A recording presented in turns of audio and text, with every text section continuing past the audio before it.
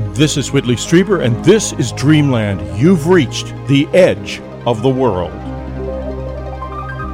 Aloha, Dreamland. My name is Jeremy Vaeni. I am your guest host for this week. And before we begin, I just want to say that this will be my last episode of the year. I will probably be back early next year.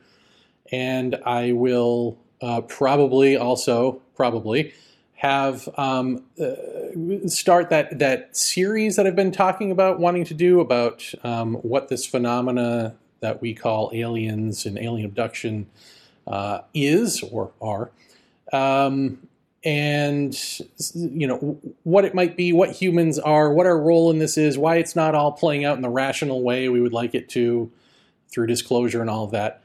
The deep stuff. I want to do the deep, ufology grad school, I had called it. I wanted to do that in January, but now my schedule is filling up with people who want to come visit.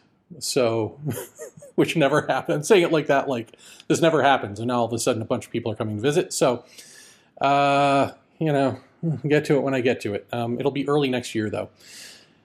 What else? I have a new YouTube series called He's So Vaeni.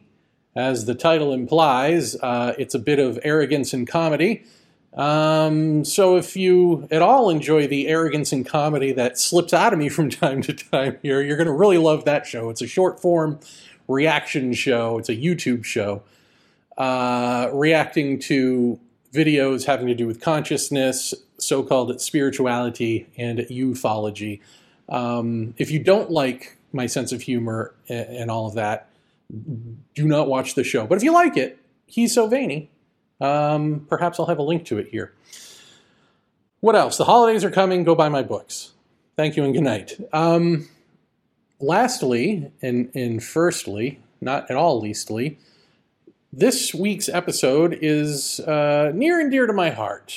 It is a friend of mine from high school, Tracey Fossetti, who, when I was doing Paratopia with Jeff Ritzmann, rest his soul, we had her and a bunch of people on to talk about our Ouija board experiences from high school, which we'll get into in this episode.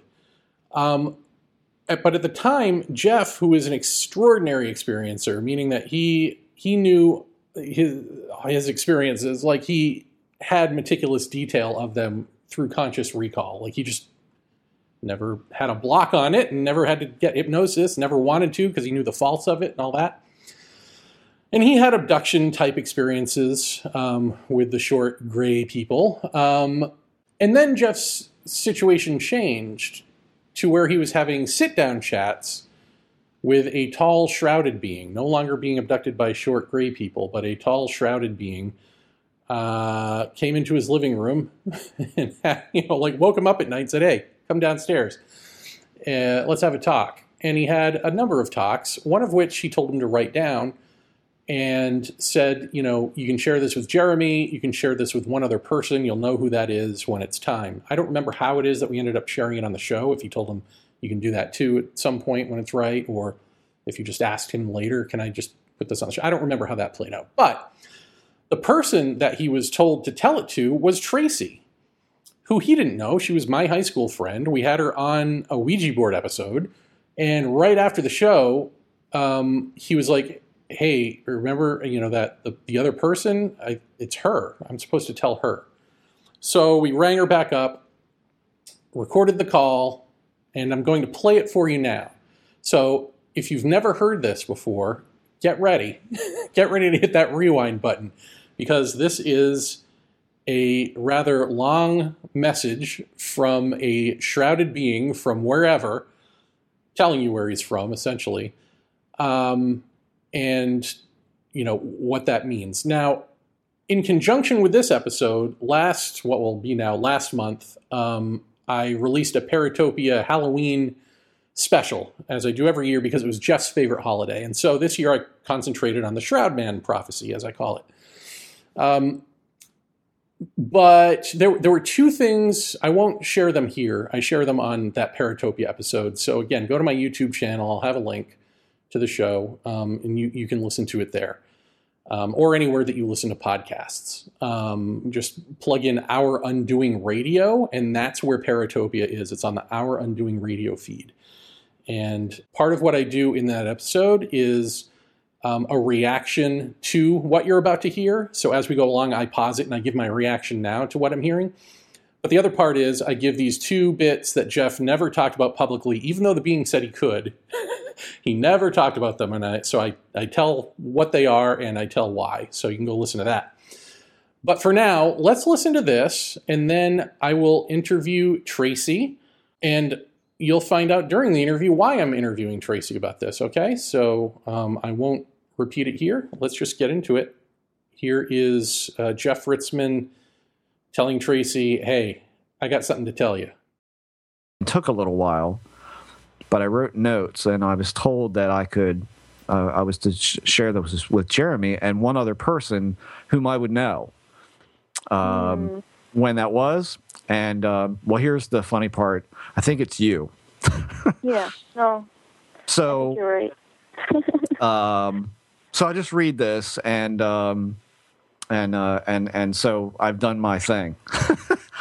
It says, we, meaning Earth and people, are smaller than the smallest measurement that mankind is capable of measuring. This is in comparison to the larger perspective, which has no known end and is self-perpetuating. The fractal is the single greatest discovery of mankind. The answers from the artist to the scientist are there.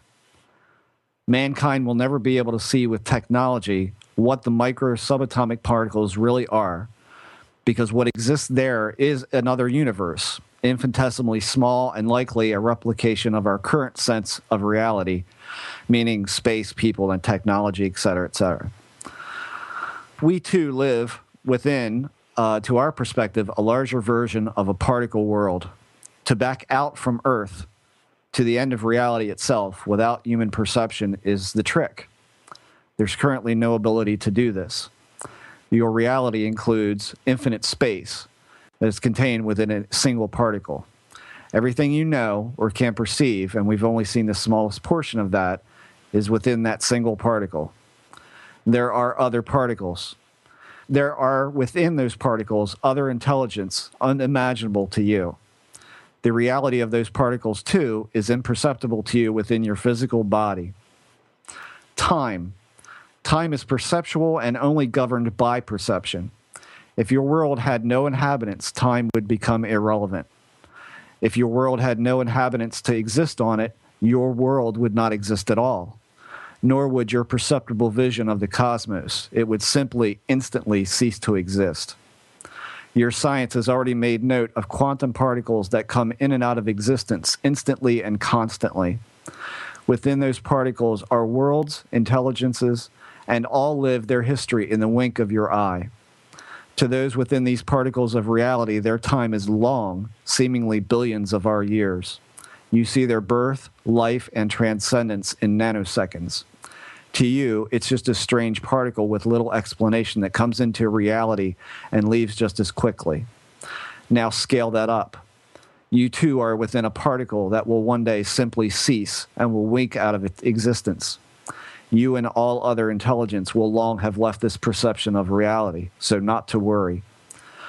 The question is, where have all these intelligence gone to? This as of yet unknown to me. I know what you're thinking, and yes, there is someone looking at our particle, but there is someone else looking at his particle, and so on. Now take this straight line of the fractal model and expand it to parallels. These two exist in the same framework and described.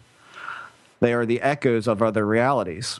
The question is, which one is the source of the echo? What you have heard is true in a sense. Every molecule is a yawning chasm to another world. If you desire contact, you do well to take a lesson from Horton. Listen to the smallest particle, not the vastness of your perceived cosmos. I am not from outside your existence. I have come from a particle in your world, one older and more complex than your science has even thought exists. In a strange sense, you've already known this when you theorize they exist in the space between space. In a certain sense, this is true, but we are beginning to question what that space really is. So there you are. I'm out. It's really amazing. Thank you. Does that mean anything to you? You know, As in, like, why you? Yeah, no. I've been searching for a lot of answers lately, and I really needed that reminder that there's a lot more than us. Now, I can't possibly, with my finite mind, grasp everything that's being communicated there, but it resonates with me on many levels. You know how you can't really explain. But who is Horton? Is Horton here's a who? That you know? Yeah. Yeah. Horton here's the giant elephant listening to the tiny particle. Wow. That's where he says they are. And I at that point, and I didn't get to tell Jeremy this before we rang you back, but that's where I got the this kind of visionary, which happens around him, is you get these pictures.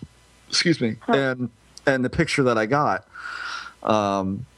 was like, and I mean, it's bizarre as it sounds. It was me sitting at a drafting desk, and I don't even have a drafting desk, but it was me sitting at a drafting desk, and then it pulled backwards to the earth, and then it pulled backwards and backwards and backwards and backwards through all this stuff, and it ended up that what it looked like was white with like dryer lint. It looked like a little piece of dryer lint. And that little piece of dryer lint was a particle. And so then when it backed out from that, there was a scientist looking at this particle, but that particle was my entire universe. And then it backed out from him, and the whole thing kept repeating over and over and over and over and over and over. Wow. And it was just like, I was like, what? Like, that's it? That's what this is? It just keeps going backwards and backwards. And that's where the spiral comes in, Jeremy. That's where the spiral is. That is the fractal. The fractal is the same things doing the same over and over and over and over. Mm-hmm. Which, this is what like came to me after it was all over, was, you know how I hear you say things like, well, you are God. Mm-hmm. Well, you are. You are. Because you're the one looking through the microscope. You know, it's you. You're the one. You know, through each of our own little perceptual windows, we're looking through the microscope, and yet there's somebody behind us looking through their microscope, and the guy looking at his and the guy looking at his, and it just keeps going, but they're all you. Mm-hmm. See, that's the bizarre thing. Well, the first, abduction experience where I saw beings that took place in the East Village was, me waking up into this dream of coming out of my bedroom and saying good morning to my mom, and then realizing that I'm in a dream. Uh-huh. And then waking up and coming out of my bedroom and realizing I'm in a dream, and then waking up over and over and over again. Right. But it was all different versions of myself, including a female, including a little boy, like every sort of version of myself was doing this. Right. And then at some point I would become aware that I'm dreaming, and then I would wake up, and it just kept going on and on and on. But then breaking through that was what I perceived to be the reality of the situation, which is me lying somewhere and having these, the gray beings in the tunics standing over me, staring at me. Right. And, in the abduction literature, it's always out there, well, they're doing operations, they're experimenting on you or whatever. But, right. But this sounds like that, doesn't it? This sounds like, no, these are the guys staring at our particle. And, right. And those are all of the various particles of, if you want to put it that way, like all of the interconnected human existences. And then the thing that sort of is stepped back from that and looking at all of these various human existences is this other thing, that we call the gray or whatever. Yeah. Anyway, well, that's what it put me in mind of. I mean, I got the sense that because I was thinking I was seeing me in all these different timelines or all these various parallel universes, but well, I guess that's sort of what it's saying, right? Is that? Well, it is kind of. I mean, the question is that they want, what he's saying is that they don't know which one is the source of the echo. Like, I find it really amazing that there's stuff that he doesn't know. Yeah. And because, he's even interested in this stuff between stuff. So we're on level with this guy if we're catching on to the things between things. But as I told Jeremy, he said this is the most rudimentary, like kindergarten explanation. This was not, this was not all of it, and it certainly doesn't define, where he comes from. But I did. Before, he just stood up. It was really abrupt this time, which was odd because after I got done writing, I said, he stood up, and I just looked up at him and I realized again how freaking tall he is. And I said, are we ever going to meet anyone else? Like, is there anyone else out there, in space is what I meant. And, and he said, at some point, but don't be surprised if it's you. Which I thought was interesting because, earlier today I was just picturing what happens if we hear a signal from this nanoparticle and it's us, in which case that's it. That's what he's talking about because it's all us.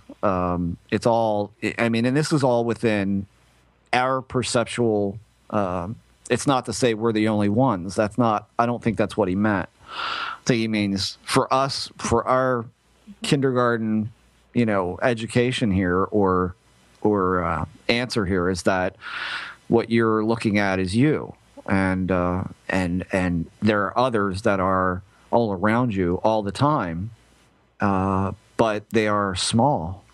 And incidentally, I find this was the most mind-blowing thing that literally kept me awake until like 6:30 this morning. Yeah, I don't blame you. By others who are small, does he mean people who just haven't woken up at all? I don't know. One of the earliest things that happened to me in studying UFOs was meeting a man who was in his 70s who claimed to me to be, and I had no reason to disbelieve him because his credentials all checked out and where he, his papers at work and his IDs and all that was all very solid. And he said that he was a photographer and he was charged to go in and photograph a very sensitive object. And when I asked him what it was, he just kind of looked at me and he goes, well, it was a fucking flying saucer is what it was. And he almost acted angry about it, And he's like, I'm old and I don't care anymore. He's like, but I'm telling you, they're real. And he says, but here's where no one believes anything that I've said for years about this. He said there was no way to get into this. It wasn't like, there was a ladder that came down or anything like that. He said there was a hole in the top. And he had to be in like a diaper harness, he called it, and lowered into this thing by a crane. He said it was inside of a hangar. He didn't know where the hangar was because they blindfolded him flying him in. And he said when they lowered me in, they told me to be prepared for a disorientating effect.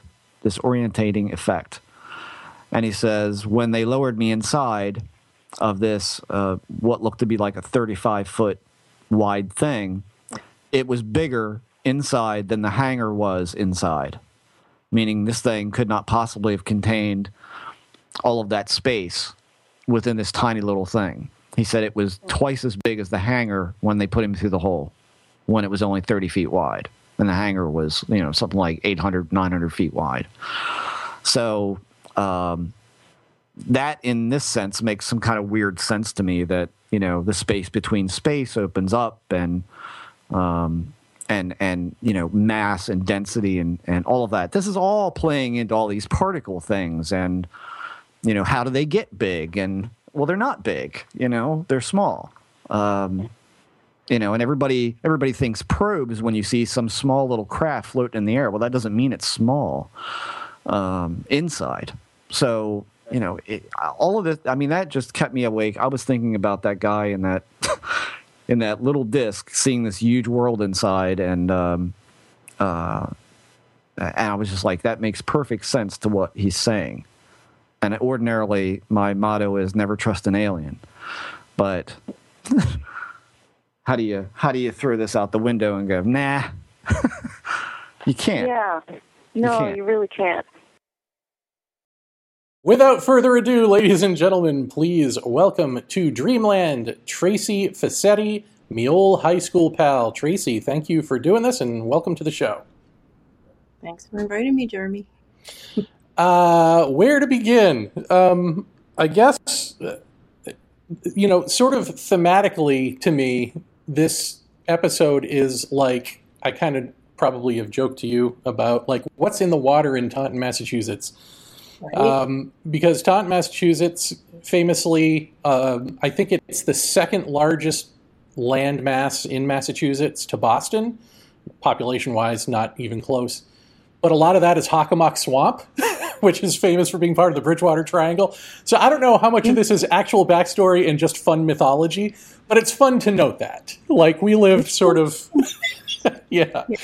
And I just find it interesting. I've had several friends through the years come up and or email me or whatever and say, old high school pals, that they might be alien abductees, or their family member might be alien abductees, or now I'm a psychic medium, or whatever it is. This sort of, like, how much can happen within one group of high school friends and it not be a coincidence? I just find that interesting. So, and you're someone who's had sort of an evolution of, what we call high strangeness, but maybe it's just sort of expanded normalcy throughout your life. Yeah. So where do you want to start? Like, let's delve into your life with that as the background. What do you feel is a good place to start? I have the idea to start. You brought up Taunton, right? So we grew up in the same neighborhood in Whittington, right? I was, like not even an eighth of a mile from you. It was like a 3-minute walk to your house. And I think I was 14 when I first came to your house. And it was there in your room. I remember I came to play Legends of Zelda because you had the Nintendo set up there. I loved that game. That's how I suckered all my friends into coming over, yeah. Oh, yeah. I think it was Scott that got us there, and then I just wanted to go back to your house to play Legends of Zelda. But you had a cool room with all, the Michael Jackson stuff. And it was the Whitley Strieber books that I always remembered. I had no idea who he was, but I was fascinated. At the time, I had just started dabbling. I started reading Jane Roberts' books, the Seth material and that whole... I read maybe 5 books of hers, and that was really the only digging I had started to do. And then I saw your books, and it's just, like I told you in a message, watching your evolution, like when you made contact with Whitley, and it's just been a trip watching your journey. It's been great. Well, thanks. I didn't realize anyone was watching my journey. No, it's a beautiful thing. I've enjoyed it quite a bit. But I think it's interesting. Like, through the years, when you do podcasting and stuff, and you talk about this, and especially when you have like my cadence in my voice, which kind of I know sounds kind of like talk show hosty or something. Yeah. I feel like I personally, my voice does not sound authentic coming out of my own mouth, and I get that, and so I feel like people think that. Therefore, that I must be lying about stuff, but you can vouch for the fact that I've been talking about this since high school. He has always been this way. This is Jeremy. I mean, this is his evolved version, yes, but this is Jeremy. This is how. Yeah, you've always had this wit and this humor, and it's followed you everywhere in the Ouija board. You're welcome, world. Yes. Right. In the Ouija board, you were a key catalyst in things happening there because of your.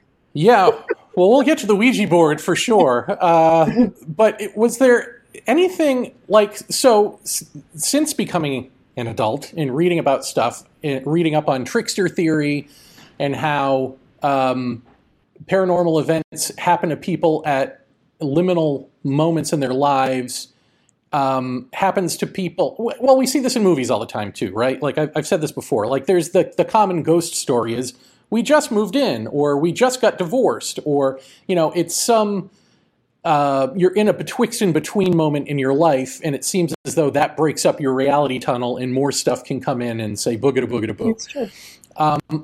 And that it seems to happen for people who come from abusive backgrounds and who come from, I don't think it's a coincidence that I was molested as a child and I'm, onto all of this, because I think like having the sense of a no authority figure that can help you in life kind of takes away that barrier of comfort that we all have early on. And I don't know how much of your past you want to get into, but do you see that as relevant to your story and your journey with this? No, absolutely. I felt it was the same, and I listened to Judy's journey last week on the show. That was really good. Same story. I was kind of on my own. Parents divorced when I was young. I don't have any distinct memories like you had, but it wasn't a happy childhood, that's for sure. And I was on my own quite a bit, left to my own devices. There was definitely some trauma there for sure. But yeah, that door opened young, apparently. And you're right about that. The liminal spaces, that's where it happens. It's like that egg cracks, and it's just enough, like Judy was saying, for that light to come in. Right. Yeah. And do you, I remember, in high school, you were sort of the artsy girl, right? You had the cool hair with the colors and the, the whole thing going on. So did that also create, because our high school, as I recall, was heavily jock-centered. So did that cause you any trouble growing up being who you were in that kind of high school situation? I suppose there was a really strong artsy group though too. You got to remember, if you think back to all we got the drama club, we had the music kids, we had, and then there was a really heavy art group. I don't know if you remember, there was an article posted in the Gazette back then after we graduated saying that there was a bumper crop of art students coming out of the class this year. Talk about something in the water, but it was just like the creativity was just like an explosion for us, right? And look how many of us went into, well, not me particularly, but how many of our class went into professions and they do really well for themselves, like artistically. It's fascinating. Yeah. Yeah. Yeah, I do think about that. Like, were we? Me too. Were we different, or is this like this everywhere? I have a sneaky suspicion this was a special moment in time in this little town. Something in that swamp. Something in the swamp. Maybe that's the name of this episode. Draw people in. So, okay, as you were growing up, now you're at a place now, and we'll get to it, where you have a whole bunch of stuff going on. But is that something that you have come to now, or did you always know that as you were going along? Did you have certain things happen when you were a kid and a teenager and then an early adult that were of a paranormal or a psychic or a spiritual nature, any of that, that you knew about and remembered then, or is it something that you kind of blocked out and came to now?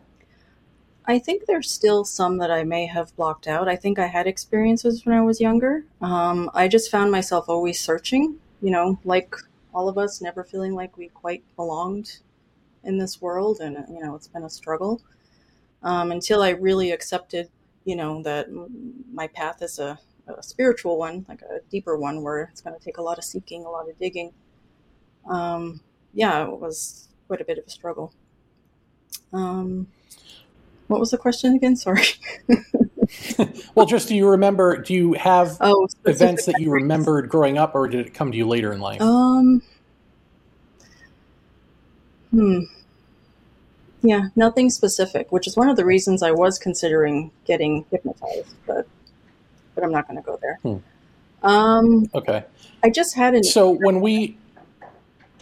Go ahead. I'm sorry, what? I basically just had an inner knowing, and then in the teen years is when things started with the Ouija board, and then I started, because we saw actual physical phenomena and heard it and experienced it during that time.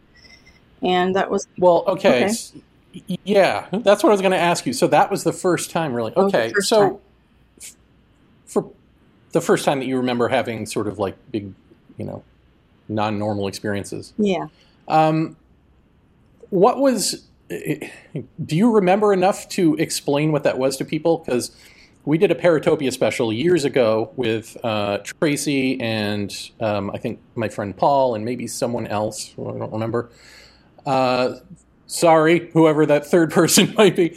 So for the Dreamland audience who doesn't know anything of what we're talking about in terms of our Ouija board escapades, you want to set this up because it really heavily revolved around you. in a way, or at least the beginnings of it. So, well, I guess the through line, the storyline was kind of your storyline. Do you want to set this up for everyone, or do you want me to? It's up to you. You should do that, because it's a funny thing. I think I've actually blocked some of it out. I know it had to do with my mother's boyfriend, and the house I was in was old and haunted. But that's really all I remember. Yeah, but I don't remember how we started playing. So I had a Ouija board, a nice Parker Brothers Ouija board.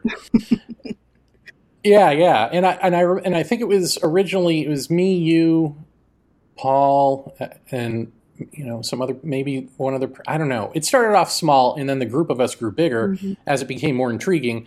But it started off with this, I don't know, some sort of entity, let's say.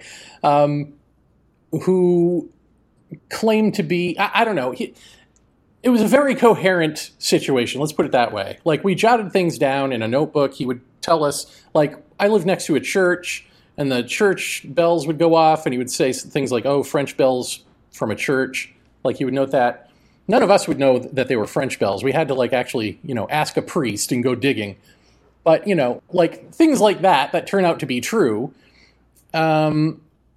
Or this is the way it drags you in, right? This stuff. It's like it gives you a little nugget, and then it sort of dangles a carrot, and you follow it, and then you end up scared. But I'll just give you some of the highlights. And I think it allegedly worked really well because one of our group was supposedly psychic, or her mom was psychic, and then perhaps it passed down to her. Yeah. It's that kind of thing. Yeah, exactly.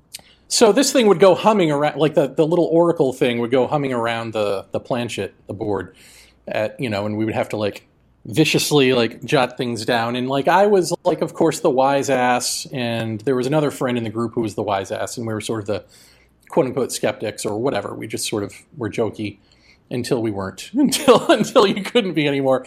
But it was basically, there were two things trying to come through, supposedly. One was, we had a friend in the group, and it turns out, and I don't think he knew this, I don't think he did know this, saying that his name was, I don't want to say the name of the guy, but let's say his name was Rick. It would come through on the Ouija board before Rick. It would keep saying before Rick. And we're like, who is this that's before Rick? And it turns out it was his unborn brother, supposedly, that his mom had had a miscarriage, and he wanted to come and say hi. And I think they were going to name him Rick, which was our friend's pseudonym here. And so that was, I guess, how this entity knew himself. If any of this is true, you know what I mean? Mm-hmm. Like, if these entities are actually anything at all, and are individuated, who knows? But it was this kind of thing that was intriguing. But the main through line was something about your mom's boyfriend was a drug dealer, and he had something. Bad stuff. Bad stuff. Right. He passed when I was 13, and yeah, there was something happening there. So, at some point, now one of our psychic friend's sister also got involved, and she was an adult. And so we would play at her house, and she would play too, or whatever. She would do it properly. She would kind of set it up for us so we could, and she would invite in her uncle in spirit to assist, right, or something like that. Right. So we got rid of that first guy for the uncle, who was like saying, like, don't trust anyone. And I guess the things that were intriguing were, at one point, I remember, you hear this about smelling perfume. I think we all smelled perfume at one point when the uncle first came through, like smelled roses or something. Mm-hmm. And everyone was like, ooh, that's amazing. For me, I think, were you there when, like, you're not supposed to play with a Ouija board alone? And one fine day, I played with it alone in my living room and tried to contact this thing, be like, is this real? And I remember I had my RCA amplified stereo speakers from Radio Shack on, because I had been or was going to listen to music. I wasn't listening to it at the time. I'm noting that because those amplified speakers later had a penchant for becoming staticky, and then you have to, like, get rid of them and get new ones or something. But so maybe just coincidentally, there was static coming through. This was the first time I'd heard static come through this thing. And I was so paranoid and into this at the time that I thought I heard a voice talking to me in the static. And I got scared. And I remember like feeling heat coming off this board. And I was like, I shouldn't be doing this. And I remember I called up my friend Travis, our mutual friend Travis, for him to drive me to, because I didn't have a car or a license at the time, drive to our friend's place with the older sister's place, to get whatever this is off the board. And I called him and I got an answering machine from hell, like a multitonal, "We're not home," like an Exorcist voice multitonal thing with harp music playing in the background. Like, if I dialed a wrong number, that was the perfect wrong number to dial. So I like threw the phone down and, ran outside for a minute and was like, I can't go back in there. And I went back in, and then I called up another mutual friend who did come and brought me over to their place, and there were a couple other people there. Were you there at this point? This is when, like, the devil comes through. I remember there was a bunch of us at the table. In this one particular instance, they had cats. Remember the cats? So yes. In this dining area with this big dining room table that we were on, we had to keep the cats closed off, right? And then they had closed a bedroom door as well. And I remember the cats were freaking out, like really losing it. And then do you remember there was a radio? And the radio kept going on and higher, and it kept switching stations on its own. Nobody else was in the house. Nobody was in that room. And there was an answering machine that was clicking over and over and over again. And even the sister was like, calm down. Well, this was, okay, so I remember the sequence of events of this. Okay. They're burned into my memory forever, which is, got to the place. There's a group of us there. I guess her husband had left a note for her also saying, like, and he wasn't into any of this. He didn't care about any of this. And he left a note for her saying, hey, the cats are freaking out. Can you stop doing this? Or something. Like, he believed enough to know that much. But so we got on the board, and whatever this thing was that had wooed us and talked about French bells from a church and told us all this stuff and was talking about this word babas, and we were trying to figure out what the hell's babas. And it finally gave way to saying, I am Satan, you're all going to hell, I've got you now, mwahahaha. And, of course, I, in my infinite wisdom, say, oh, yeah, right, if you're the devil, prove it. And literally the second I said that, the answering machine starts clicking in the other room, the radio goes on in our friend's bedroom, and a candle holder splits in two right in front of us. A glass candle holder. There were two. Yeah. One of them just there were two of them. Two. And there was cold air emanating off the board. So that was the moment you stopped joking.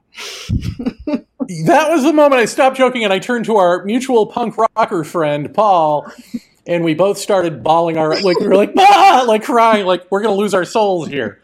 So she calls her uncle to the board. Her uncle comes to the board and gets rid of Satan or whatever. And she says, Uncle so-and-so, it was Uncle Bobby. Uncle Bobby, since the radio's on, can you turn it to a radio station? And through the static of the radio comes Good Day Sunshine from the Beatles.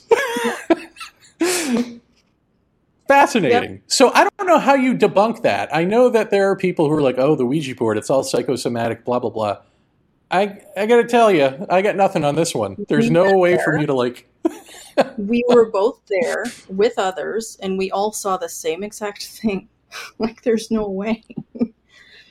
I mean, I remember trying to deconstruct it with, for instance, Travis, who was uber skeptical back then, and was like, oh, there could be, air bubbles in the candle holder, and it could have just been a coincidence. But you can't have all of those coincidences happen on time to me saying, prove it. Yeah.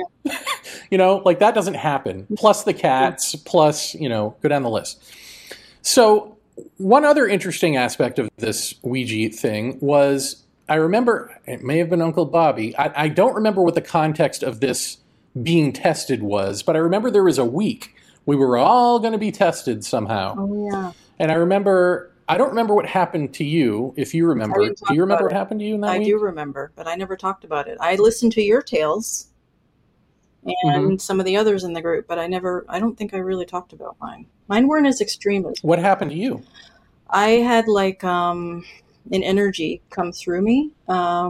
It was like kind of like a sleep paralysis. It was like a full body tingling, but it was just like intense fear. And it was absolutely paralyzing. And that happened at least a couple of times during that week. I was terrified. But what you were going through was a lot worse. Well, there's me. I remember the only other one that I fully remember was our other friend who was the jokey guy who had like a cup or a mug or something thrown at him. Like it came flying across the room at him, which, I'm sure that ended his laughing too. For me, it's something that I've downplayed through the years because I didn't know any better. Well, we'll get to that in a second. I mean, for me it was, and I've probably talked about it on this show, I've certainly written about it, but it was the first time that something walked into my bedroom that I associated with alien abduction, which is why I never...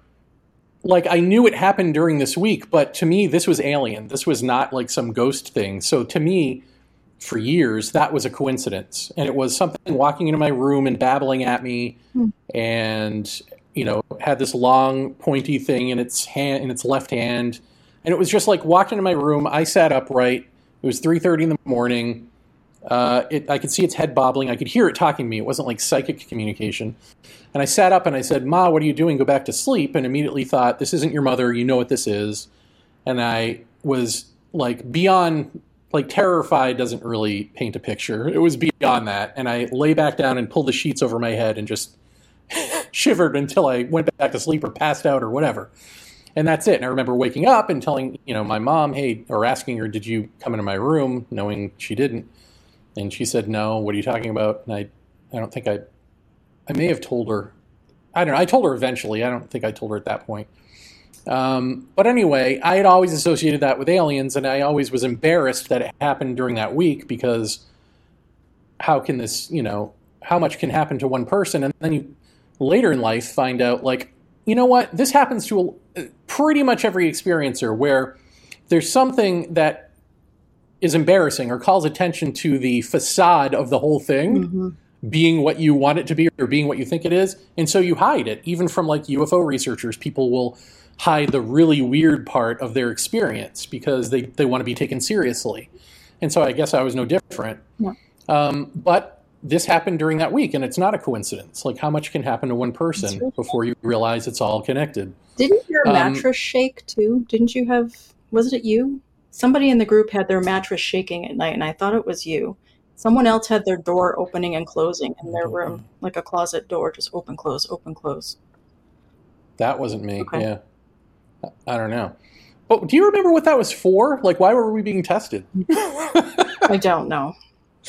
It's just when you're kids, it's all yeah, man, we're being tested. It makes sense. Chaos for a group of middle teens. I mean, come on. And how did it end? I don't remember why we stopped. That I don't know either. Maybe we just got scared enough and actually respected it. Probably, yeah. I guess it's good enough an answer as any. So that was basically, that was that. Our Ouija board high school weirdness. And then I, of course, go on to have other, quote-unquote, alienish experiences and then, quote-unquote, spiritual experiences later. What did you go on to do? I studied Wicca paganism for a bit. I moved to Arizona, and I became involved with a group that studies metaphysics, spirituality, called the Temple of Universality. Learned meditation, learned Kabbalah, learned, all different things about different practices, and took bits and pieces that I liked, and I was just intrigued, I was searching for many years. And I had some pretty cool experiences. We used to go to a spiritualist camp in Indiana in the summer, and we experienced physical phenomena there through the old spiritualist mediums. So that was cool. More evidence. So let me ask you about that. When you go to a spiritualist camp, they're obviously expecting these things to happen, and they've got a definition for it. So they're sort of prepping a defense mechanism in you, or something, or a story in you to be like, this is what it is, and this is how you cope with it, right? Is that basically What do you mean? correct? I mean, it's a spiritualist camp. Well, So, but the phenomena actually happens right then and there. no, I know, but I guess what I'm getting at is, like, the thing that I see with these phenomena is not just that there's the embarrassing part that you want. There's the embarrassing part that you want to block out, or you don't want to tell people about. Okay, fair. Even though all of it. What's that? Okay, fair. Yeah. Right. So there's that part, but there also seems to be an anchor point of something that happens that is undeniable to you, because at least for me later in life, I'm going to want to deny that these things happen to myself, but I can't. I can't deny the reality of the Ouija board thing because of that night where the candle holder split and all of that. Like, there's always some like anchor point that you can point to and go, I don't know what if all of this is real, but it's real enough. I can't deny the reality of it. But then there's also something absurd that happens in the context of like an alien abduction. Like, okay, that's absurd enough to make neither one of those contexts be true, that it's a devil in the board or it's an alien coming in my room. Like, if you give it any thought later in life, both of these things are true. It is real, and you don't know what the real is. Mm-hmm. But if you go to a spiritual camp, did they sort of give you like, yes, this is real, and this is what it is, so that there is no absurdity to it? Does that make sense? Yeah, no, not really. Maybe I should tell you about, have you ever heard of the things that they do? Do you want me to talk about that a little bit? Okay. Yeah, absolutely. So some of the phenomena, some of the mediums can do what's called cards, some do silks, and some do what's called direct voice. And then they do blindfold billets too. That's pretty cool. It's basically psychic work. They blind their eyes and you write questions. They don't see the papers and they're able to answer and communicate with spirits, which, people can. But for the cards, it's pretty cool because anybody that's new in the group, if there's somebody new, they'll take a pack of index cards that's just bought from a store. That person gets to open them, flip through them. They go in a little basket, just this little tight closed basket. It sits on a table that, there's an opening so you can see nothing's going to happen. You see everything in the basket. There's pencils, crayons, pastels, pens, just instruments put in there. And then the basket is closed. So about 40 minutes to an hour, the medium who does this, he goes around the room, he gives messages to everybody. His guide or doorkeeper or whoever tells them when, the cards are ready, and he opens them and everybody in there has a card. On one side, there's a very intricate picture. Now, it's developed through the years.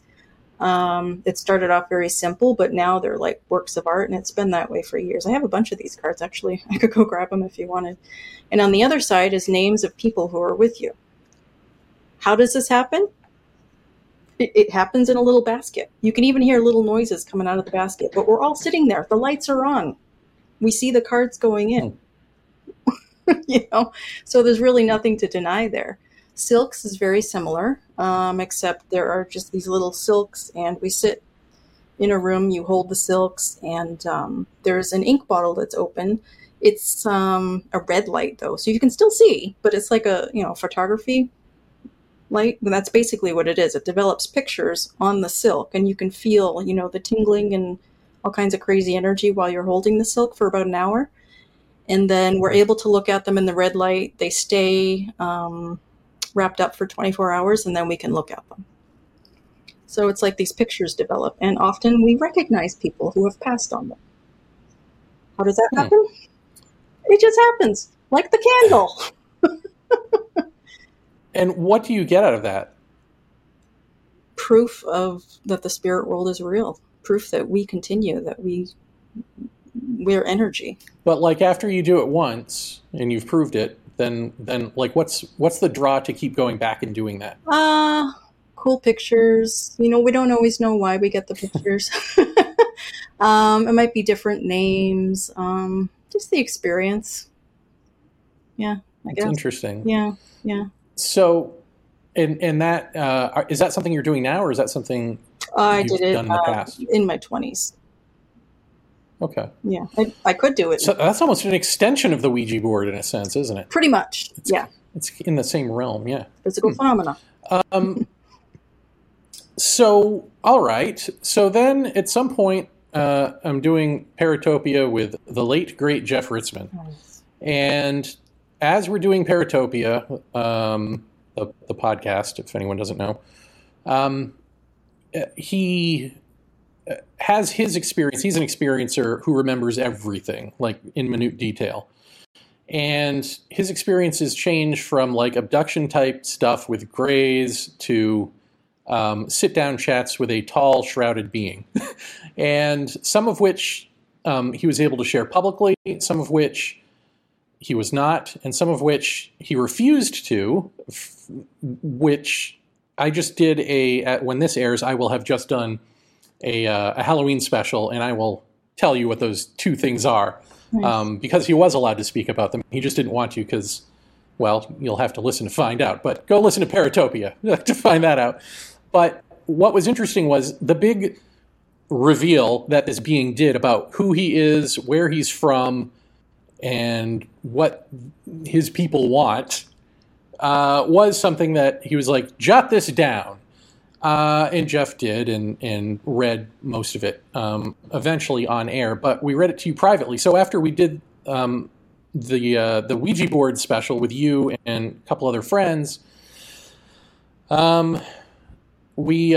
Jeff immediately knew that there was, I don't remember if the being told him that there's going to be someone you're going to need to tell this to, or if he just felt it, but he knew that there was going to be someone he needed to share this with before we shared it publicly, and it was you.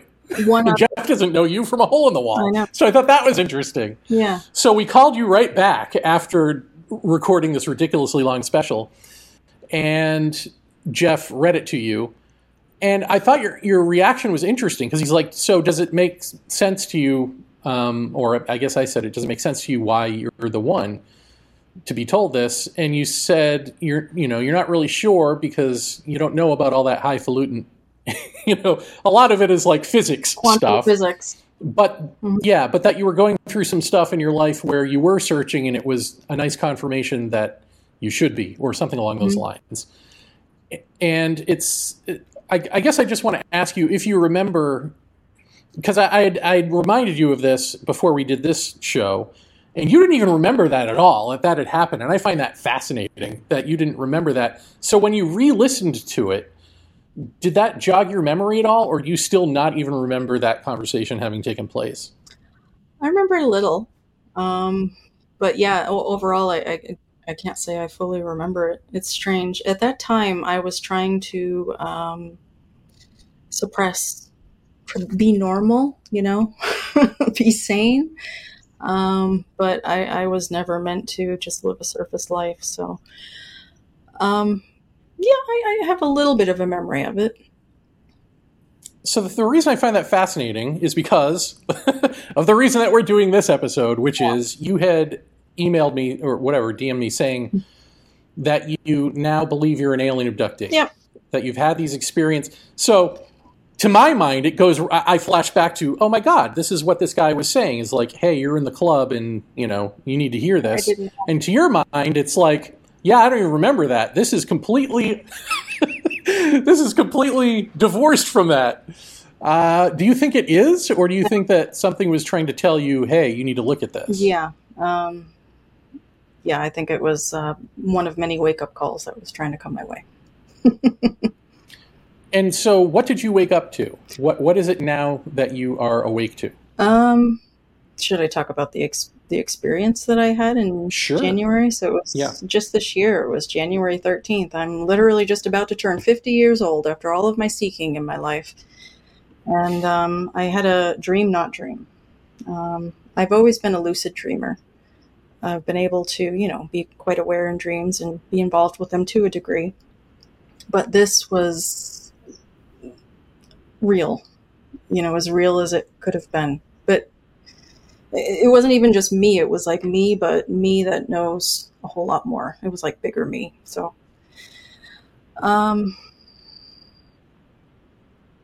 I was having what I thought was a lucid dream. And I remember being in a room, and the first thing I remember when I started becoming a bit lucid was I just felt overtouched. My eyes were closed, and I was just kind of like, I felt a lot of touching on my head and neck, and I was just saying, no, no, no, stop. And then it stopped, and then I was in a room. And I remember multiple consciousnesses were inside of my mind, and it was okay. I was completely calm with it, but it's very difficult to explain that there was, one being asking questions here, another looking at info here, another looking at my memories here, and it was all happening all at once.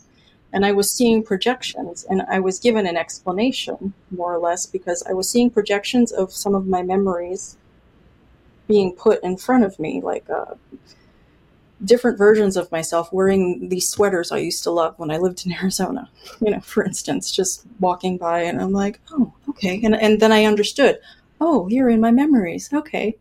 And then it felt like they were kind of testing my intelligence and my retention as well. But I also felt a little bit loopy, like a little bit drunk, a little bit drugged. So I was like, oh, I feel like I'm failing this, but I was also really relaxed because of it.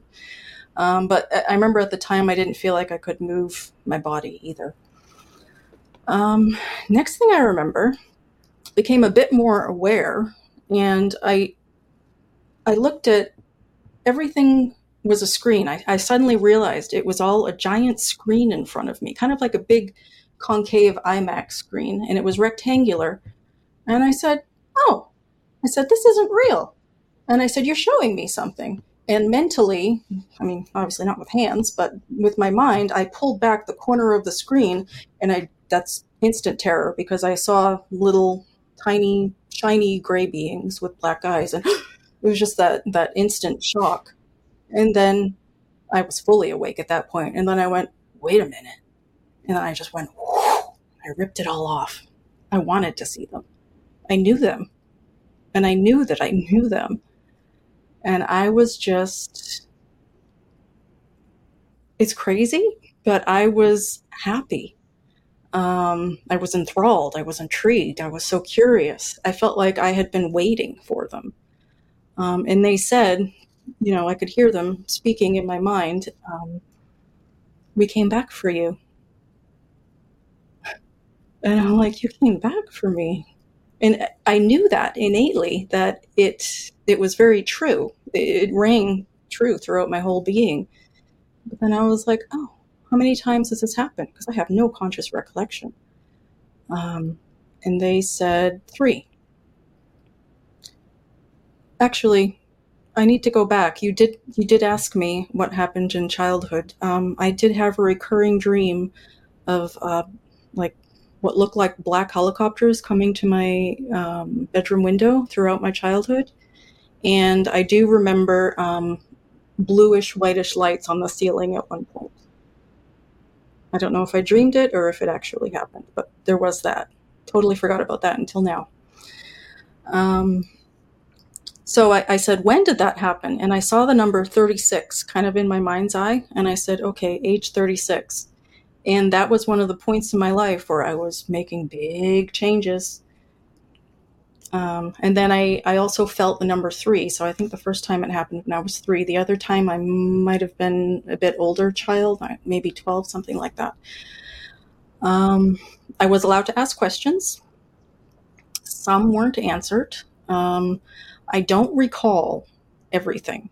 This is one of the reasons I considered going to a hypnotherapist, but then I talked to you about it, and I'm just kind of weighing it, and I'm like, well, I don't want to color it, and I feel like my memories are also sufficient. I'm intrigued. I know there's more information that I could remember, but I do remember asking, firstly, how many times it had happened. I asked them if I had any alien children. It's kind of one of those embarrassing things. It's like, why would I ask that? I don't know. I guess I just assumed they were using me genetically. I got no response to that, by the way. Yeah. What else did I ask? When you got no response to that, did you have like if you're waiting for a response, do you just move on, or is it like an awkward pause, or what happens after no response? Yeah, I just kind of moved on. I was in a very interesting state mentally. It was like altered and everything was okay. And like I said, I felt kind of like very peaceful and kind of, drugged. Trying to remember the other questions that I asked. I'm drawing a blank now. Oh, okay. So towards the end, this is jumping ahead a little bit, but towards the end, I didn't ask the question, but I mentally thought, oh my gosh, I'm sleeping in a room. My body is physically in a room right now with my daughter. I was like, what's happening there? And I got the answer that my missing time was only 2 minutes. So I got that. The other thing that happened, so that I remember pretty clearly, was I remember it was kind of like I was laying, maybe a bit upright, but things went silent for a while. There were no voices. There wasn't much movement. Everything was kind of quiet, but I know there were lots of them around me. And I said, why is it silent? And they said, we're traveling. And I said, where are we traveling to? And they said, Cosmos. And I said, I want to see. And before me, all of these little windows opened up. Not actual windows, but it's like they mentally opened them for me so I could see what looked like all these little tiny ships. They were all triangular. And so it was like I was on a much bigger one. And all these little triangular, maybe about 20 of them, were just all above me and I could see them. But quickly I got a strong feeling of nausea and I had to just like look away because it was like there were stars rushing by. It was fast. So that was cool. When you say that you felt drugged, mm-hmm. What was that feeling like? Like I've had two feelings that I can associate with this. One is being sedated somehow or feeling like I'd been in terror, and then the next thing I know, I'm not. So there must be some sedation process where I'm not in terror. But then there's also the feeling of being so naked like a child, like they can completely read you and they know you better than you know yourself. Yes. I guess that's the way I always put it. That's the feeling when they're inside your mind. They can. That's exactly it. The feeling. So there's no BSing them. No, absolutely not. You're pure and raw. That's why I was surprised. It's like, why did I ask this question? Do I have alien children? Like, where did that come from? What is that? Okay. When I think about it with my 3D logical mind here, it feels like I felt peaceful, really. Like it wasn't like any kind of negative thing, like a sleep paralysis or anything. I just felt relaxed, a bit euphoric. It wasn't a bad thing at all. And for me, I was actually excited for this experience, which surprised me. And one of the reasons, very few people know about this. Basically, my husband and two friends who are knowledgeable and on the path themselves and, know about these things. And now you and everyone listening. Hey, thanks. So when you get up in the morning and you tell your husband, what's his reaction? Thankfully, he's very open-minded. Never had any conversation like this before, but I said, I just had an experience. I think this is what happened. I think I was abducted overnight, and I'm going to need a few days. Thankfully, I had a few days off from work, and it might get a little bit weird for a bit, but just give me time and space. And he's like, okay. He was supportive. I've been going down a rabbit hole for a while. We just hadn't opened the chapter of, extraterrestrials before, but new flavor, same thing, Yeah. So then what do you think you are? Who are any of us? I'm just asking because, for that question to come, like, do I have any alien children? And the feeling of almost family or this is to be expected. Do you feel as though you're from somewhere else, or do you feel as though you were at some point from somewhere else? Like what is, I would say or not? I would say, yeah, people give it different names, but I would say I'm from the stars.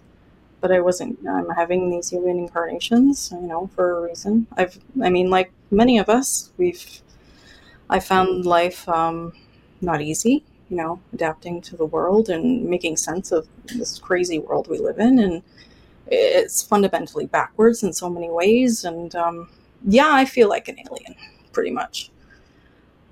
If I had to say where I'm from, I would say I'm from the stars. If I had to give, but who are you? Who are any of us? We're stardust. Right. Would you have said that before this experience? No, I would have said I didn't know who I was. But now I feel like I have a better sense. And has anything happened since that experience? Yeah. Oh, yeah. A lot. This year's been very active.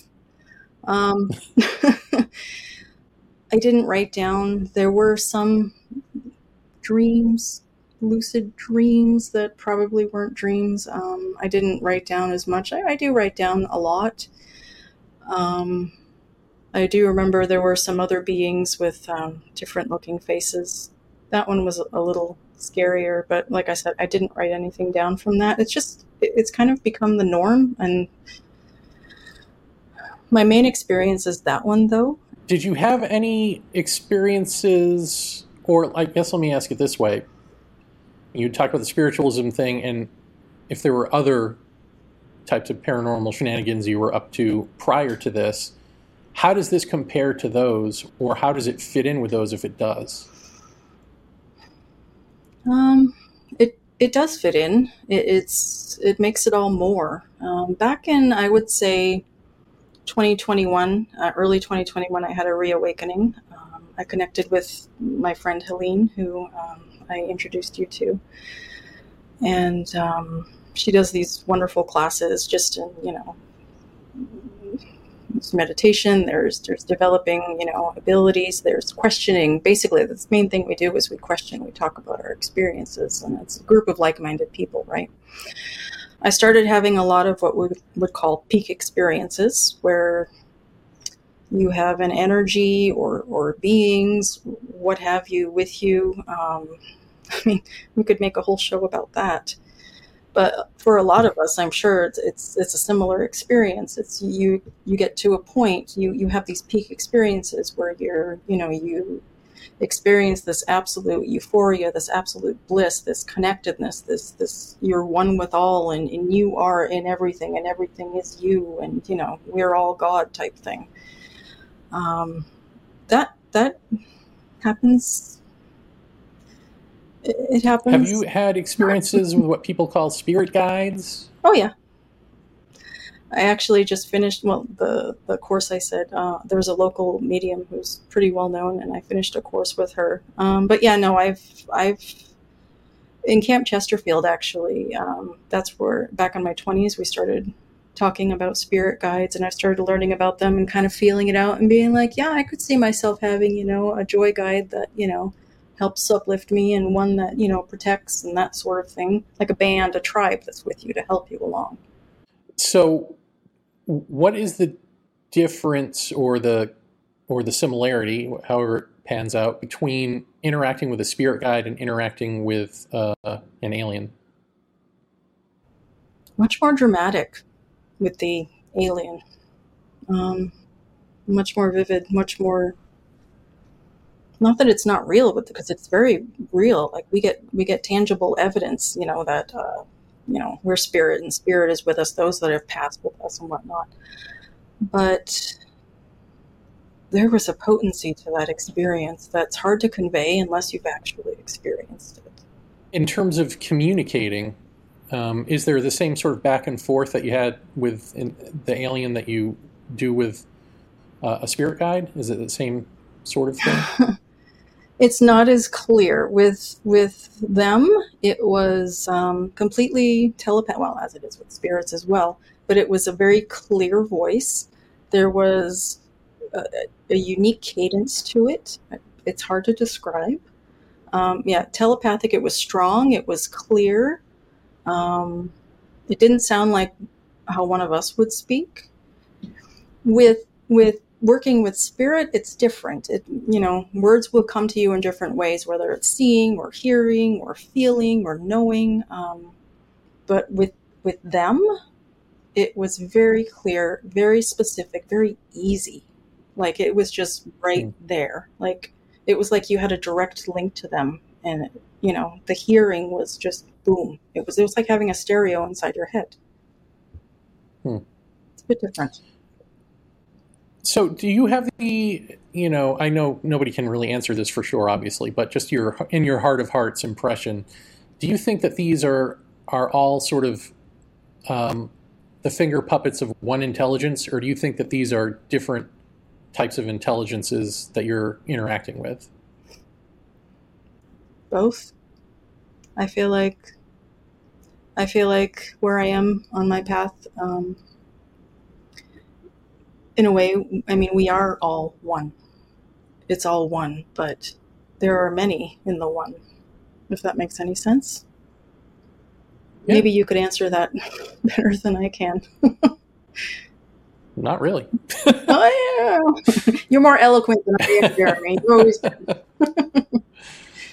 Well, but I mean, I guess, yeah, we're all one, but we're also all two. So on the level that we are all two, do you think it's a lie? Do you think it's an act, that their sense of two-ness, like the paranormal sense of two-ness? I guess that's what it is. Or do you, like, it seems as though it would be easy to think you're progressing through stuff. Like you go here, you have this experience, and then you graduate and you're ready to have this experience over here. Is that how you feel about it? And if so, I guess that's the question of like, well, then how differentiated are these beings from each other? Outside of the grand, we're all one energy expressing as all these different things, but in their own terms, do they have autonomous lives? Do aliens have a culture? Do spirit beings have a realm they dwell in? Or is it all, an intelligence just, interacting with us this way? When we're ready for this next thing, they bring us to the next thing. Yeah, I think they might be one and the same, actually. And it's just easier for us, for some reason, it's easier for us to digest, oh, this is my great-grandma who has passed, a spirit who's, my guardian angel or whatever, versus extraterrestrials, because that's like a whole can of worms. But I feel like ultimately they're one and the same. But it's interesting what you said about like the alien thing being theater, because that is prevalent. It is. There is a lot of theatrics, and you could try to chalk it up to, well, it's a dream, and so in dreams you're going to have all that sort of stuff. But people have had dreams that aren't dreams, or dreams that are interrupted by spirits and by grandma and by whatever. Absolutely. And it seems to be pretty straightforward, like, hey, I'm doing well, I'm okay, or hey, I have something to communicate to you, and then that's it. There's no real theater there, right? Yeah. Like in the way that it is with... There's no pulling back a curtain and suddenly grandma is a bunch of grays or something. Right, exactly. I think the difference is we're working with the finite mind versus when we're in that relaxed dream state, that bigger us state, we're just able to digest a lot more. And it's something... why they're able to make like such a powerful connection with us telepathically, I don't know.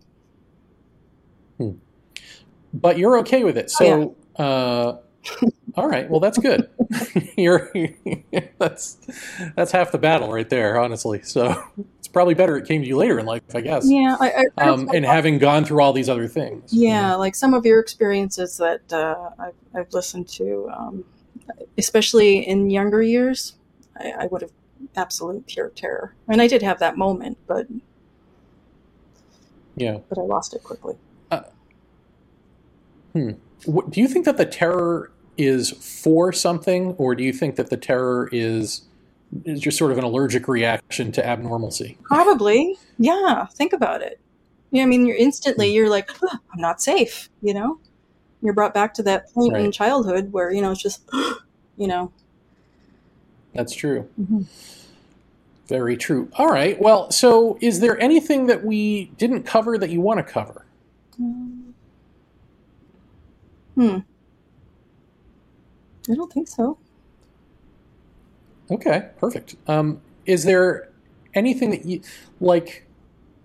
Let me ask you this way. How about this? I don't think I've ever asked anyone this question this way. Because what I want to ask is like, where do you see this going? But really, maybe a better question is, when you've thought in the realm of this paranormal stuff that you've had happen in your life, or that you've actively engaged with, did it go where you thought it was going to go?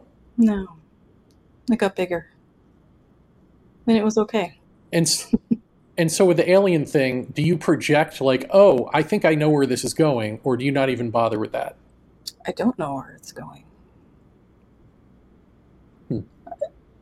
Okay.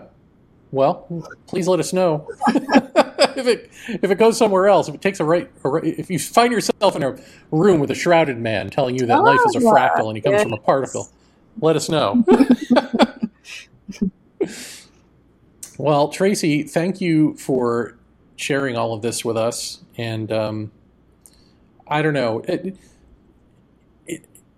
it just brings me right back to the weirdness of everything, like talking to you and thinking about it in terms of childhood and all of that. Because, it gets pretty stale for me just in terms of like talking about my own stuff or hearing my own life or whatever, But this brings back the magic. Like, yeah, it really is odd that this little sleepy little town produced this. But also, as you know, also there seemed to be like a renaissance of creativity, and that can't be a coincidence either, because that's one of the things we found doing the Project Core Experiencer survey, is that most people, at least who did the survey, considered themselves artistic or musicians or creatives in some way. Interesting. Who had these experiences. So it makes sense. I guess there's that connection. Well, we're more open naturally. Right. And so maybe I'll end it on this question. When we're talking about this in terms of like openness, or it happens in liminal states, because it breaks up your reality tunnel, and we tend to we try to pontificate on what that really means. Do you think it's simple? Do you think it's simply like the Western mind is the construct, in that if we were living like naturally, we wouldn't have this construct to break through, that all of this stuff would be even more apparent and more accepted and all of that, and we would have a better handle on what these paranormal things are. Absolutely. Because we're not blocking it out with the 9-to-5 grind mindset and all of that. Absolutely. Native cultures are raised with these as you are part of nature. They don't have to learn these things. They don't have to become something else and then break it all down to get back to their roots and realize, oh, wow, to find who they really are, that they're part of source. Right. So, yeah. And we solved it. Great. Thank you. Good night, everybody. Tracey, thank you again for doing this. I appreciate it. Yeah. Thanks for having me. All right. That's it, Dreamland. I'm out. Have a good rest of your year. Thank you for listening and watching on YouTube. And thank you, Whitley, for letting this entire episode play out for free. Normally, a portion of this is fenced off for subscribers. So you're getting a taste of what you're missing. If you're not a subscriber, go to unknowncountry.com, click the subscribe tab and join, and get all of everything ever that Whitley and I have done, mostly Whitley, of course, completely commercial free. So go do it. If you haven't heard the ending of all of Whitley's episodes, you're missing out. You've got like a half a lifetime of stuff to listen to. So, treat yourself right this holiday season. I don't know. I'm terrible at advertising. But anyway, thank you all again for listening, and I will see you at some point next year. You've been listening to Dreamland. Be sure to tune in again next week. Dreamland is brought to you by UnknownCountry.com and its family of subscribers. Our theme music is The O of Pleasure by Ray Lynch. Unknown Country was founded by Ann Strieber. Our news editor is Matthew Frizzell. Our coordinator is Amy Safrankova. Whitley Strieber is your Dreamland host, and I'm your announcer, Ted Alexander.